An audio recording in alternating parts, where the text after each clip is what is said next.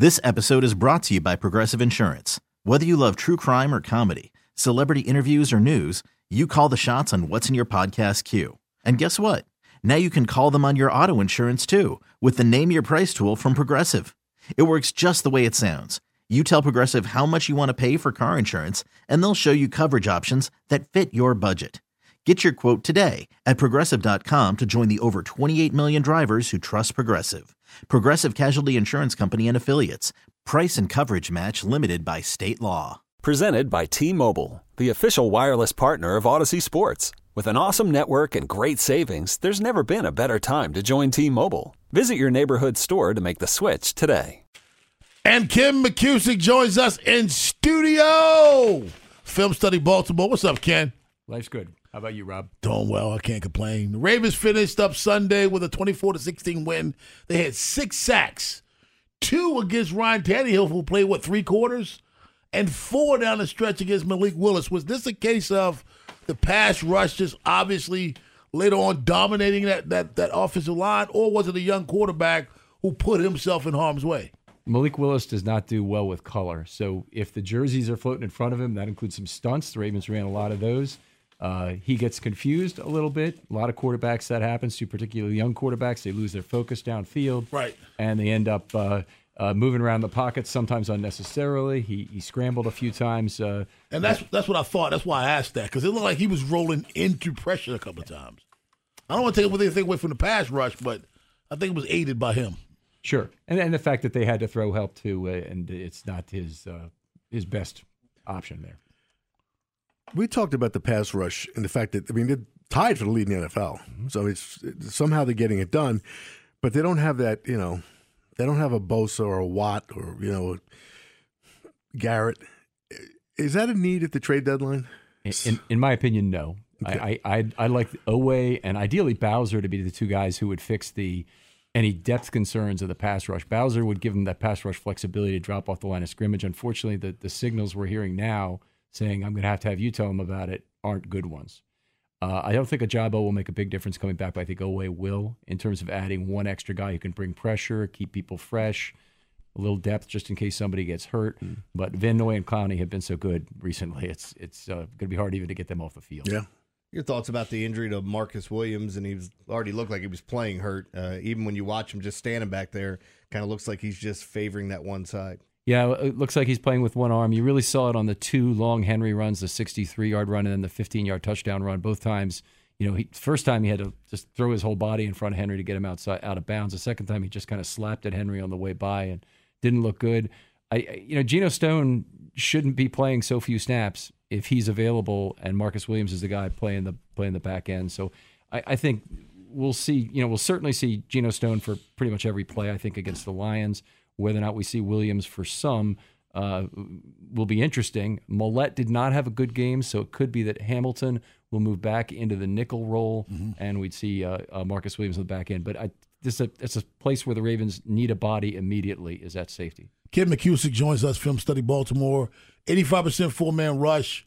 They didn't use a lot of cover too early, and Hamilton was in the box to defend against Henry. So I can't remember, and I'm sure you can, was most of Henry's success late after Hamilton was ejected? It was in the second half, yes. I'd say it was after Hamilton was ejected, and I'm trying to remember the 63-yard run right. Was or not, but I think it was. And that was after, and the 15-yard was. So that's right there. That's what, 78 of his 97 yards? Yeah. So that's most of it. So anyway, yeah, they used him up front like a linebacker.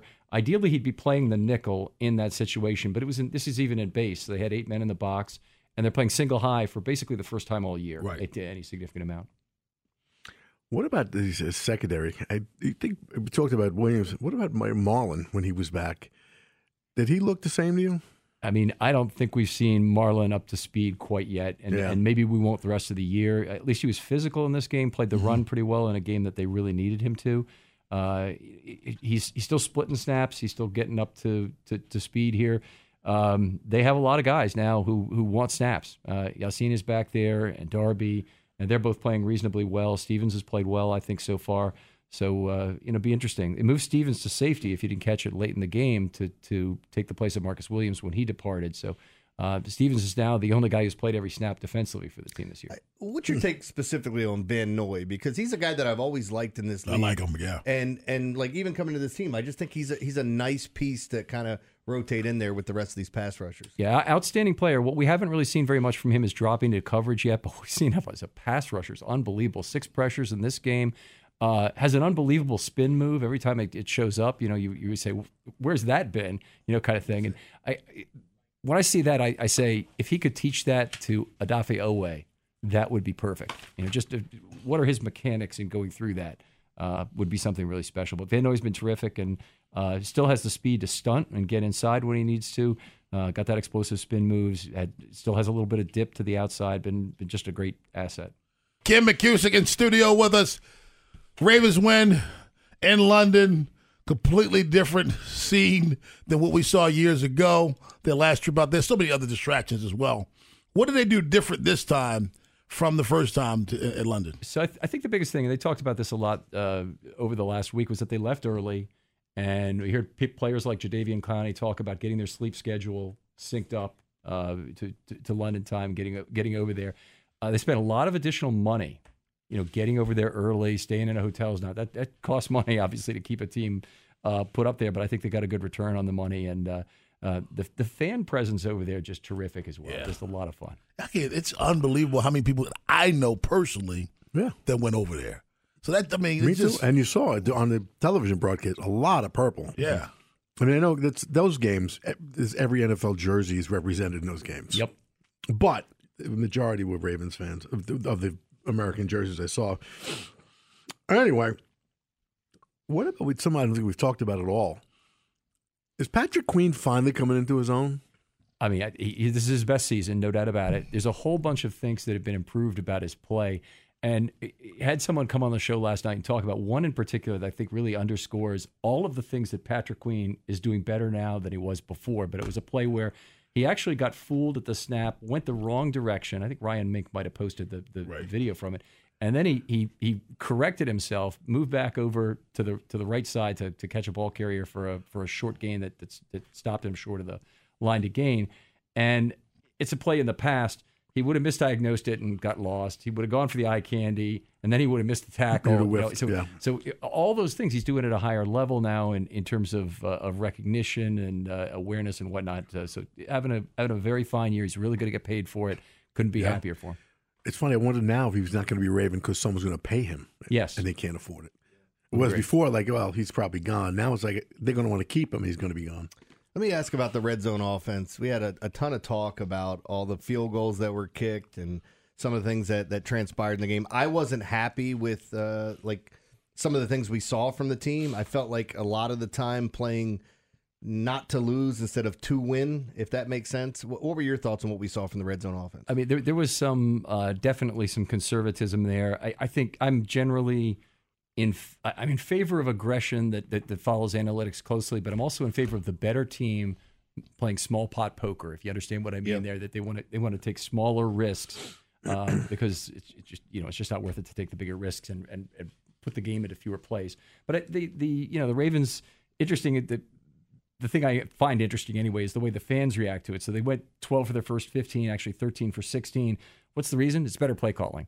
And now they've been 1 for their last 8. It's lousy play calling. Real quick on that, too, because right before the half, how did you feel before that? I was really angry because I felt like you've got a marquee player quarterback. You've got a team that has a bad secondary. I don't mind the run on first down to get the clock going. I understand all that. But at some point, taking some chances to get the ball down the field, they end up getting bailed out because of a muff punt, and they kick a field goal. But and even Lamar taking the deep shot there, I was upset at that, saying you need 5 yards to give Justin Tucker a realistic shot. There, I want the field goal. But your take just kind of on that, because I think those two things go hand in hand, where people think they're being ultra conservative in the red zone, and then you're being ultra conservative before the half. Yeah, I don't disagree. I think there were other more optimal plays that would have been a mid-range play, particularly at the end of the half there, and they didn't need a lot of yards. They just really needed 1 first down, and they were just a few yards short. So yeah, I understand that, and fortunately that worked out. But kicking 6 field goals in that situation, they probably had a couple opportunities there where they could have gone for it, and they decided not to. Ken McKusick joins us, filmstudybaltimore.com. Ken, over the past half-decade or so, trade deadline in the NFL has become almost like the NBA and Major League Baseball. Do you see the Ravens addressing any of their needs to do the trade? Well, I don't think they're going to go edge, and I think we talked about that a little bit earlier. The other thing we always hear a lot is marquee skill position players, and I don't think they're going to go for that. I don't think Devontae Adams is coming to Baltimore. I don't think Saquon Barkley is coming to Baltimore. I don't really think either would make sense at this juncture. So my selections are just a lot less sexy. They're also less expensive, but safety, they need one this week. They need to find somebody else who can hopefully play the back end, look pretty good within McDonald's defense this week, and they've got Houston Carson, who could be elevated. Duron Harmon would have been ideal. I guess Williams could play hurt again, so they got that possibility. A hidden one is now the interior defensive line. Do they have to have somebody to replace Brent Urban if he can't go this week? But they could use some depth there. And then I think the big one, and they've got to really decide over the next couple of weeks exactly where they are with Ronnie Stanley for 2024 and decide if they want to go out and try and get a left tackle at the trade deadline here. There are some motivated sellers, so there are some players that might be traded, but on the other hand, it's going to be a very expensive pickup, whether it's done via the draft, free agency at the end of the season, or a trade now. Okay. What do you think the cause of this the red zone slide has been? They were the best team in the red zone after 4 games, I believe, and now they just I don't know what was going on with the play calling. This, Gus Edwards up the middle 3 times. What do you attribute this lack of success to? So probably a multiple things are involved here. One is they got a little bit lucky early in the year to accomplish what they did. And I look at the interception to Beckham that Beckham could not prevent last week. Mm-hmm. Okay, and then you go back the week before, I believe it was, might have been 2 weeks before, I believe, when Andrews caught the ball in the corner of the end zone, a fade ball that probably Lamar shouldn't have thrown. Yeah, he threw it into double coverage for sure. So anyway, a situation where they got a little bit lucky in that. They're being a little more conservative with the run. Some of that was to burn clock, and some of it was just to try and not give the ball away down there. And they're being a little bit conservative in terms of not going for it on 4th down. So they had a 1.5 yard to go near the end where they took the field goal, and it was an obvious choice for the field goal because the score. Yeah, but I was a little upset on 4th and I feel like they've been listening to the critics too much. Where there is a feel for the game at times where maybe you avoid the analytics and you go, okay, I want to play this safe, and I get it. But there are times too where the situation. It's 4th and 1. You're all on the goal line. And you've got a backup quarterback that's going to come in. Like, I'm going for it in that situation. I'm going to have him backed all the way up and being in an uncomfortable sit. So those types of things. I did want to ask you about, so Keaton Mitchell, I want to see him. What do you think of Zay Flowers' first touchdown? And, of course, Bateman's kind of been, what's going on there? Okay, so let's address those one at a time. Keaton Mitchell, great speed threat. A lot of their speed threats are not getting really used at this point anyway. So Duvernay, not really getting used at all, didn't have a touch this week. Justice Hill was 3 catches, made them all, but for 0 net yards. And so it's really only Flowers at this point. If for them to make really good use of Keaton Mitchell, they've got to create more space. To create more space, it really comes down to Flowers and potentially Bateman as the 2 guys who can do that. Flowers has got to be used on more deep routes down the field. He needs to be less of the gadget guy for the other speed guys to matter. What I would say about the Flowers touchdown in particular was that I love the way it was an extended play. He was working the whole time to get free. He did in the end, and Lamar found him. It's great trust points, and I think that's a connection we're going to see over and over again. No problem in terms of the distance of that throw. I just want to see Flowers more attracting the attention of the safety downfield and having some of these other guys making catches underneath and making yards after the catch. Ken McKusick, filmstudybaltimore.com.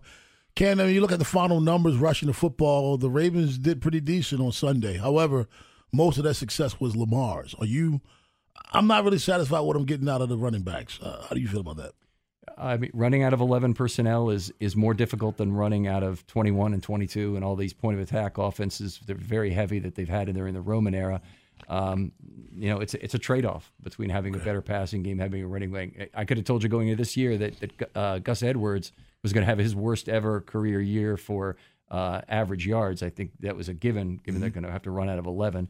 Ricard still has a pretty prominent role in this offense, so I think they can go to the run when needed. That I've been fairly impressed with in terms of getting it done at least. He's actually been consistently good. required on notice. But even like last week, Lamar got he kicked out the linebacker, and Lamar ran outside instead of inside. And I mean, you learn that in Pop Warner. Yeah, guys kicking out, you run behind him. But anyway, he ran right the defender, but still a good block. Yep. Hey, so Ken, one last thing I got for you. Just looking at the upcoming game, you see a Lions team coming in after coming home from London. I know you haven't had a chance necessarily to break down the Lions, but feels weird to be talking about them and thinking that this is going to be a really, really good team. So it should be a fun game come Sunday. I don't think they take them for granted. I think you're right that there's still some possibility for jet lag coming back. I do think the Ravens made the right decision to not let the Cats go everywhere this early in the season because it's hard to get them back together. And young men do some stupid things, as we know, particularly late at night, and especially in another country. Yeah, in another country. Yes. So all those things are potential risks if they take the break now. I'm glad they waited to take it. I don't think they'll take the Lions lightly, and I think they actually match up pretty well defensively against the Lions. Ken McKusick, tell us all about Film Study Baltimore. Thanks. Film Study Baltimore Ravens Talk. Look for it on all your podcast apps. Rob just told you the website. You can go get articles there as well. There you go. Thanks a lot, Ken. Appreciate it. Look forward to talking to you next week. This episode is brought to you by Progressive Insurance. Whether you love true crime or comedy, celebrity interviews or news, you call the shots on what's in your podcast queue. And guess what? Now you can call them on your auto insurance too with the Name Your Price tool from Progressive. It works just the way it sounds. You tell Progressive how much you want to pay for car insurance, and they'll show you coverage options that fit your budget.